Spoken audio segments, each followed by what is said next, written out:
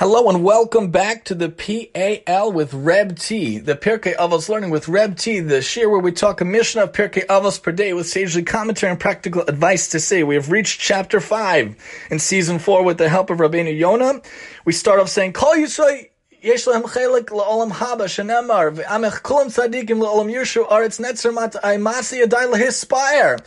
God says to us, everyone has a share in the world to come. Everyone is a branch or planting. You're all righteous. You are able to inherit the plant of my planting. Go grab the mitzvos, grab the Torah, and you yourself can also have that wonderful share in the world to come.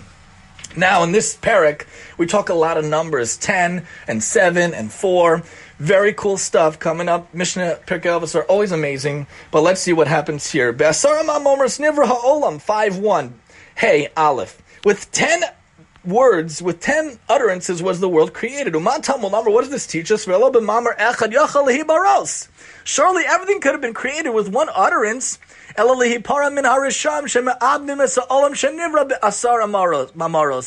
it's to punish the wicked who destroy a world that was created with 10 utterances. To give the reward to the righteous. To give reward to the righteous, to maintain a world that was created with 10 utterances. Understand the power of speech. Understand the power of your words, the power of what you can do in your days. Lashon hara, motzi shema, rechilas is so damaging. Avoid those utterances. Hashem created the world with 10 words, 10 utterances. What do we use with our utterances? What do we use with our words? What do we use with our time and our sayings? We only are given a limited number of words in our entire life. Use the words properly. Use the words carefully, and make sure to use good words, lashon tov, to create ahavat chinam instead of sinat chinam, which comes from lashon hara and the like. Rabbeinu Yonah points out 10 utterances in the verse describing creation from in the beginning, and they were completed. The word vayomer, and he said, appears 9 times. Bereshis, the opening word, is itself an utterance. As it says, with the word of God, the heavens were created, made. Impossible that heaven and earth were created in any way other than through God's word.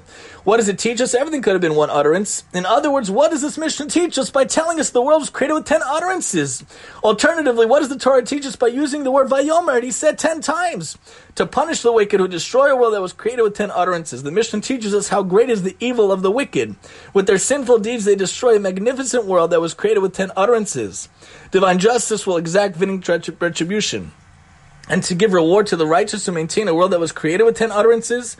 The world was created only for man to do what is right in God's eyes. Those who do so maintain the world's existence. We need to do whatever we can to make sure that we're doing the right thing every single day of our life. Use your words properly. Use your time properly. Use your ability on this earth properly. 10 words. What can you do with 10 words? What can you do with 10 minutes? What can you do with 10 hours? What can you do with 10 years? What can you do with 120 years?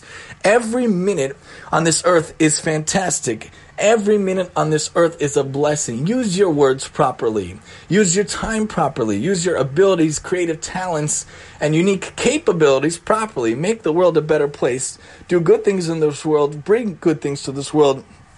Make sure that only good things come about in this world because of you and on account of you. Join us next time as we talk about the 10 generations from Adam to Noach and why there were 10 and what does the 10 mean over here on the PAL with Reb T, and I'm your host, Reb T.